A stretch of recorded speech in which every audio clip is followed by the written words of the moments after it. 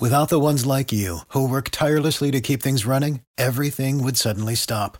Hospitals, factories, schools, and power plants, they all depend on you. No matter the weather, emergency, or time of day, you're the ones who get it done. At Grainger, we're here for you with professional-grade industrial supplies. Count on real-time product availability and fast delivery. Call, click Grainger.com, or just stop by. Grainger, for the ones who get it done.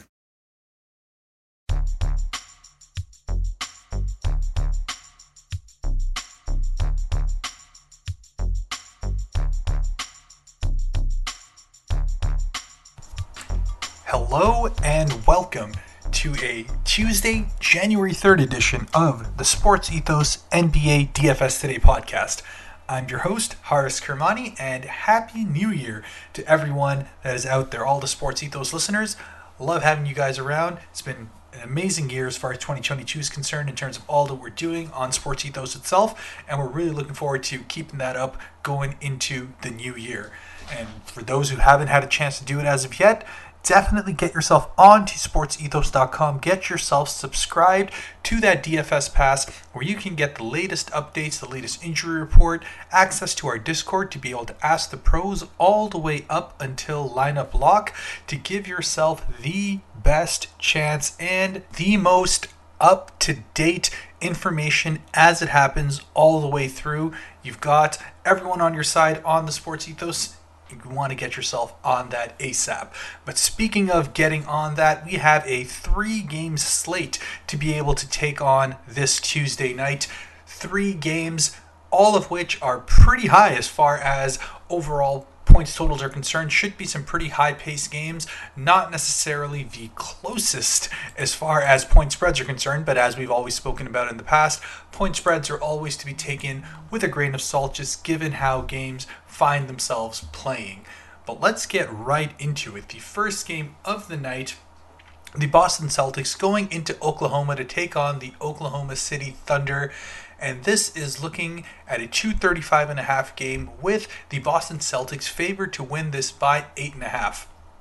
Now, looking at this game, first and foremost, I'm going to tell you right here that there are guys in the later games as far as studs and as far as some of those higher mid-tier options that I'm looking at that have a good bit more upside, in my opinion, just based on matchups than where I've been looking here. So from this matchup's exposure, I've been looking more in the value side of things. And as far as Boston themselves are concerned, the only real injury that they may potentially be dealing with, and it's not even an injury, it's more about injury management, is Robert Williams, who is questionable for this game. While on the OKC side of things, it's the usual suspects that we know that are out for a longer period, both Pokusevski, Robinson Earl, and a couple of other guys not as important to the rotation itself. So pretty well what you're going to be expecting as the main lineups from both sides. As far as Boston's concerned, really, I'm looking at that bottom area over there. If Robert Williams is sitting out, I expect Al Horford, who has been playing closer to that 30-minute mark pretty consistently over the last 2 games, not necessarily offering the greatest of upside. However, sitting at that 4,800 price tag in a matchup where he could be that much more involved in the offense with Robert Williams out, if you can get up to that 10 field goal attempts, which he did get in the last game as well, you can get closer to what he usually has, which is about 45-50% from the field. The remainder of his ancillary stats should allow him to be in an opportunity to get anywhere between 5.5 to 6x there. So he's the one guy on the Boston side that I am potentially looking at. And I also have a little bit of a thought of putting Malcolm Brogdon in there, just because I think his price tag at 4,800 is a bit lower. I expect in this kind of a matchup where, again, we'll have to see how the actual game script itself works out, but I can foresee Malcolm Brogdon playing a little bit more in this, just given the fact that Boston is likely going to be in a scenario where they're doing pretty well in the game, should not necessarily need to tax out Jason Tatum and Jaylen Brown to the extent that they would otherwise need to in a different kind of matchup. So despite OKC being that little bit more pesky at home, I like the fact of taking a GPP dart throw at Malcolm Brogdon at 4,800 and seeing if he can get somewhere between 25 to 28 minutes, which we have seen consistently get him into the mid to high 30s as far as DK points are concerned. So a good place to start as far as that side goes. On the OKC side of things, again, looking at that kind of mid-tier, low value sort of area. Jalen Williams, which is Jalen Williams. I know that was asked of me since there are two of them on this team. But the one sitting at 4,900 with the small forward, power forward eligibility has been really consistent as far as his production and his minutes have been concerned for the better half of the last week and a half to 2 weeks here. So for a guy who's sitting at 4,900, hasn't had a real dud of a game for the last week and a half there, the floor is quite secure because his minutes are anywhere from 28 to 32 pretty much game in, game out. And he's starting to get more of those field goal attempts, has gotten to double-digit attempts in there 4 out of the last 5 games. And altogether, it just looks a lot more comfortable, especially with his outside shot, where he's hit 5 threes in the last 2 games, gotten 8 attempts up altogether.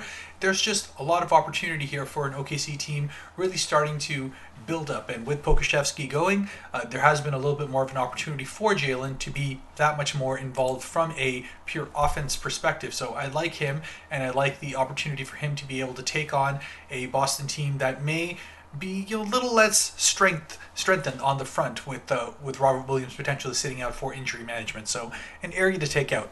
Now, I'll never fault anyone for taking Shai Gilgeous-Alexander, but just this isn't, in my opinion, the best matchup for him. Now, he did, for complete record's sake, drop 59 DK points in the previous game in the season over here, but again, for you to be able to chase those kind of box scores, it's a bit tougher for me. I don't necessarily like doing that. I'm looking more at who I think Boston will be throwing out on him, and with Marcus Smart being fully healthy over there and Josh Giddey not being that same level of offensive threat that the all-encompassing Shai Gilgeous-Alexander is, I just like avoiding him in this matchup, and I may actually take a little bit more of Josh Giddey, who himself has been having a bunch of good games now. 4 out of his last 5 games are sitting at 38 and above as far as DK points are concerned. And just for a guy who doesn't necessarily shoot the 3 very well, but overall is finding more and more ways to get himself in the paint, more open shots in the mid-range, to be able to actually get his offense flowing in a more kind of consistent basis here and finding more of his spots where he can be consistently successful, has gotten 15 field goal attempts in both of his last 2 games, shooting a little bit above his head, I would say, at about 52% in that time. But we know that his ancillary stats are going to be there, and his assists have actually been a little lower than we usually expect in the last 2, but still giving him the opportunity to get to close to 40 DK points. So at 6,700, he's probably the one guard in this matchup that I would be targeting outside of Malcolm Brogdon to be able to throw in GPPs and see what kind of damage he can do given his lower price tag and pretty safe floor. Moving on to the second game, which is the Washington and Milwaukee Bucks game. Now, this one we don't actually have a game total for, just given the fact that there are a couple of questionable areas to be able to look at and see if people can actually get themselves back on the floor. First of all, it's Bradley Beal for the Washington side, who is questionable in this game. Daniel Gafford is also listed questionable coming into this, so that's definitely a wrinkle that you'll want to keep an eye on. And as far as Milwaukee is concerned, we know that both Giannis and Jrue Holiday are now listed probable for this game, while Chris Middleton has actually been said that he's going to be missing both games in the back-to-back slate that Milwaukee is going to be playing.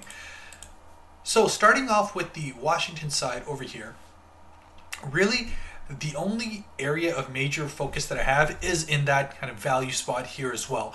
Rui Hachimura, who I've been playing pretty consistently over the last couple of games now, just continues to be that much more of a focal point as far as Washington themselves are concerned. He's never been a great ancillary stats guy, so averaging about 4.5 rebounds for the season. He's been sitting on about that much, but it's been the field goal attempts and overall efficiency for him that's been more of an eye-opener. And at 4,500, I like that opportunity for him. Again, it's just a safe floor. He's shown upside in 2 of his last 3 games, 38 and 40 DK points in that one, and even his down game, quote-unquote, in between, still got you 25 DK points. So for him, 5x being 22.5 should be in a pretty safe spot to be able to get you that, with the upside to do a little bit more. Again, not wanting to box score chase, but their last game was against Milwaukee as well, so it is one of those where Milwaukee is hosting 2 games at home against the Washington Wizards. He dropped 38.5 in that one, 11 of 18 from the field, and with the Daniel Gafford also listed as questionable on here, if that does happen to be a scenario in which he is going to sit out, then that just gives more opportunities for Hachimura to continue to do well.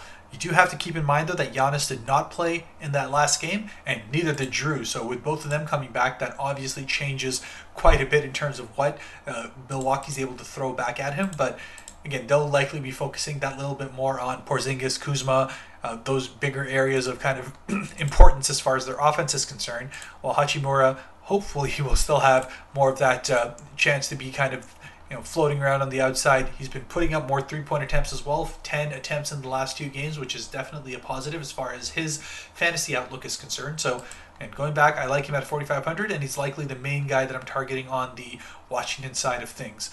On the Milwaukee side, and this is where we start to talk about who the studs are that we're going to be looking at on a given night. Now, Milwaukee at home, Giannis playing his first game of the new year, 12,100 as far as his salary is concerned, up against a pretty pesky Washington team. They've been pretty good, especially at handling some of the different forwards throughout this entire year. But of course, Giannis is Giannis. He's pretty matchup proof on there. But I do like Washington being able to keep this game potentially closer than it may otherwise look. Even the last one, which was a blowout in the end, obviously given the Milwaukee Bucks beleaguered lineup, still got the Washington Wizards playing their regular allotment of minutes, and I expect that Milwaukee is going to be needing to do that here as well to really make sure that they go ahead and close this game out on their end. Now again, we don't have the full total and the spread for it as of yet, but I expect that it will be the kind of mid-pace as far as the 3 games that we're having here. I expect it to be right in the middle of the 3 ones that we're looking there, but also that Milwaukee is probably going to be favored by about 6 or 7 when we get the actual lineups coming there. Will still be a pretty decent opportunity for Giannis to be able to play anywhere between 30 to 35 minutes in this game, which is a great opportunity for him to essentially get his streak going. Well, for those who are keeping track, Giannis in the last 2 games now has dropped 84 and 81 DK points on there, has definitely been getting in the absolute groove. His rebounding is taking another stride, 2 straight 20-point rebounding games, against 20 rebounding games, that is, against front courts that were actually pretty strong given the state of the rest of the teams that are out there. So for him to have a Washington team against a Kristaps Porzingis, who's much less of a rebounder, more kind of sitting out in the perimeter area, waiting for those long boards if he gets them, but less of a kind of down low, beat you up and get up there, Giannis should be able to get quite a few rebounds in this game as well to go with everything else. So there'll be 2 studs that I really do like in this lineup, in this entire slate today. Giannis is one of them, and we'll be talking about the other one in the next game. But 12,100, he's going to be in a good bit of my lineups. And secondly, it's going to be Grayson Allen, who just continues to be that important cog as far as the Milwaukee Bucks are concerned in the absence of Chris Middleton. Now, 4,600 is a bit higher than we've been seeing him as of late, but I liked what I saw in the last game over there. He was a little bit more of a distributor, which I expect will go down a little bit with Jrue Holiday potentially returning. But I like him more than I like Javon Carter, who's actually $300 more. And Grayson Allen, as long as he's getting his 3-point attempts up, put up 9 in the last game, 2 games ago put up 14, and really just continues to be the first guy that they look at outside to be able to shoot as many threes as possible. I think his floor is pretty safe. If he can get his shot going at the level that we have seen for the entire season, which is at about 38%, he could very easily be getting you anywhere between 5.5 to 6x for his price. So good one to be able to look at here. The last game of the night over here is going to be the fastest paced one as well, and the one that I'm most interested in as far as exposure is concerned. That is the Sacramento Kings taking on the Utah Jazz, a 243.5 game total, which is definitely one of the higher ones that we've seen as of late. And the Utah Jazz are favored to win by 2.5 on this one. So definitely the likeliest game to be close out of the 3 as well. Again, don't read too much into it, but I expect that this is going to be a high pace, super fantasy friendly game without having much defense to go with it as well. So lots of guys to potentially like over here. On the Sacramento side of things, though, there are a couple of questionable tags that we'll have to keep an eye on and keep looking at that live injury report for. First one is Malik Monk, who has some shoulder soreness that he's dealing with as well, while at the same time Kevin Huerter is also dealing with a sore back. So both of those guys are questionable there. If we do see them going out, then we may see the opportunity for someone like Davion Mitchell to go jump back on into the starting lineup over there, maybe get a couple more minutes, play a little bit more of that ball handling role, and then if that happens, then for him, for his 3,300 price tag, definitely becomes a guy that I am interested in. But it starts and ends, as always with Sacramento, with the duo of both Sabonis and De'Aaron Fox. And I'm going to say between the two, I definitely like Sabonis more here, and he's, in fact, my favorite stud overall on the slate today. He's looked, dare I say it, better since he was out with an injury where it looked like he might be out for a longer period of time with his thumb. Thankfully, it wasn't a big one. It wasn't a massive problem as far as his fracture is concerned, and he has looked excellent in the 3 games that he's come back since, dropping 56, 52, and 45 DK points in each of those matchups there. And now he's coming up against a front court which is one of the worst in the league as far as defending big men. We just saw Miami take on Utah a couple of days ago where Bam Adebayo had one of his best games of the season in that one as well. And Sabonis, who is very similar in vein in terms of how he's able to go ahead and deal inside the paint. Obviously much more of a assisting big man as well, which 100% will be something that they look at in this game pretty heavily, given the fact that it is going to be a pretty fast-paced one. I expect him to get quite involved with the assist side of things, and only getting 4 in the last one, but he should get back to his normalcy, which he had in the previous game against Utah before the end of last year, where he dropped 52 DK points on there, putting up 28, 11, and 8. So lots to like as far as the Sabonis matchup is concerned over here, and he's definitely going to be a guy that I look at pretty heavily. While on the Utah side, I'm more interested in kind of that mid-tier. Now, Markkanen, who has 100% been having an incredible season, and I feel like I've been taking it on the chin pretty consistently by not playing him. I'm still not finding too many lineups in which I do like playing him. I think 8,800 is a bit more than I'd like to spend on it. That being said, he has obviously been playing out of his mind. 3 out of his last 4 games here has been 50 plus DK points on there, and even the last Sacramento game where he dropped 42 DK points, it was a 16 of 24 shooting night as well. So despite him not having the ancillary stats that he's had for the last couple of games now, especially on the rebounding side of things, his offense was 100% in play. So I'm not going to fault you for taking him. He's not necessarily my favorite guy. I'm actually more interested in taking someone like a Kelly Olynyk, who's found himself getting back into the groove. Played his regular allotment of minutes in the last Miami game, which was a tougher defensive matchup, still put up 32 DK points in that, and just continued to show his well-rounded ability to stuff the stat sheet. So at 5,200, I think that price tag is going to steadily rise back to what we were seeing slightly earlier in the season, kind of high 5,000s into low 6,000s there. So there is decent upside for his 5,200 price tag that I am going to be looking to take advantage of. And similarly, Jordan Clarkson works in the same way here for me as well. It's just one of those things where it's a great matchup for him. It's obviously a matchup in which he dominated in the 30th of December one, where he put up 46 DK points in that one, shot 8 of 12, 9 of 10 from the free throw line. He was really, really attacking the rim in that one. And more so, he was also being the primary facilitator, more so than Mike Conley up in that, despite him also getting 8 assists in that. It's just one of those things where I like this specific matchup for Jordan Clarkson, where they get him the ball nice and early. They like him going up against the dribble against some of these Sacramento perimeter defenders who are defenders really only in name. And this is with either Kevin Huerter or Malik Monk playing as well, which, if they're not, then that actually might be a little bit tougher, because Davion Mitchell is a better perimeter defender than both of them. But regardless, it's a solid matchup for him to be able to go ahead and get his offense going. And at 7,000, I don't see much trouble in him being able to go ahead and get that 35 plus. Not necessarily the highest ceiling. It's not like he's going to drop a 50 bomb or anything for you, and the hope for that is probably a bit foolish. Regardless, a good matchup to be able to take advantage of him. And if you've got some of those studs that we've been talking about with Giannis, Sabonis, all those getting in there, you should be able to potentially fit in a Clarkson and a Olynyk to be able to kind of round out your lineup as well.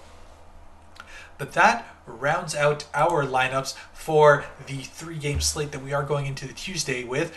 And just before we go off is, of course, the Thrive Fantasy side of things, where we're looking at our props. And really, there's two that stood out for me pretty strongly here. And the first one was Kristaps Porzingis, 32.5 total for points and rebounds. I expect him to be under that in this game. And I said with Giannis back and just more to be able to deal with on the defensive side of things, as far as Washington is concerned, I expect that Porzingis is not going to be able to get the kind of offensive output that we have been seeing in the last couple of games over there. 32.5 is a bit high for him, especially given the fact that he's likely not going to end up with much more than 5 to 6 rebounds, in my opinion here. So for him to need to score in the high 20s, it's a bit tough given the Milwaukee defense being fully healthy coming into this game. So that is one. But on the other hand, Sabonis, 26.5 points and assists. For him to go over that, I do like that for him. One, given the fact that he's already shown that he can do it in the matchup. But other than that, just how bad Utah have been with dealing with the center position, the power forward position of the opponents. 29th in the league in that entire position. And for Sabonis, I expect him to get a lot of opportunities to be able to score, just plain and simple. I kind of wish this was rebounds. That would have been perfect here. But obviously, from an assist perspective, I believe he'll get back to his 7 to 8 that we've been seeing pretty consistently up until now. And for 100 cool points to get over his 26.5, I like that bet to be able to throw it there. That brings us to the end of our podcast here today. As always, you can follow me on Twitter at HAK_Devil, where you can get in touch with what's going on. Again, a part of the Ask the Pros squad on our Discord. Get yourself signed up for that Sports Ethos DFS pass and give yourself all the opportunities to be able to get the latest updates, the latest insights, and also just get an idea of a community that is so incredibly involved with giving you the best DFS product for the year of 2023. So take advantage of that. We're looking forward to seeing you there, and good luck on the Tuesday. Happy New Year again to everyone, and let's take down some tournaments.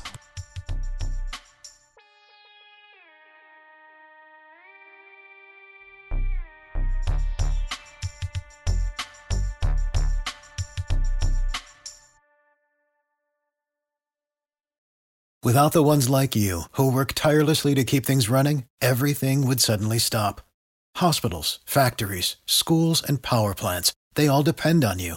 No matter the weather, emergency, or time of day, you're the ones who get it done. At Grainger, we're here for you with professional-grade industrial supplies. Count on real-time product availability and fast delivery. Call, click Grainger.com, or just stop by.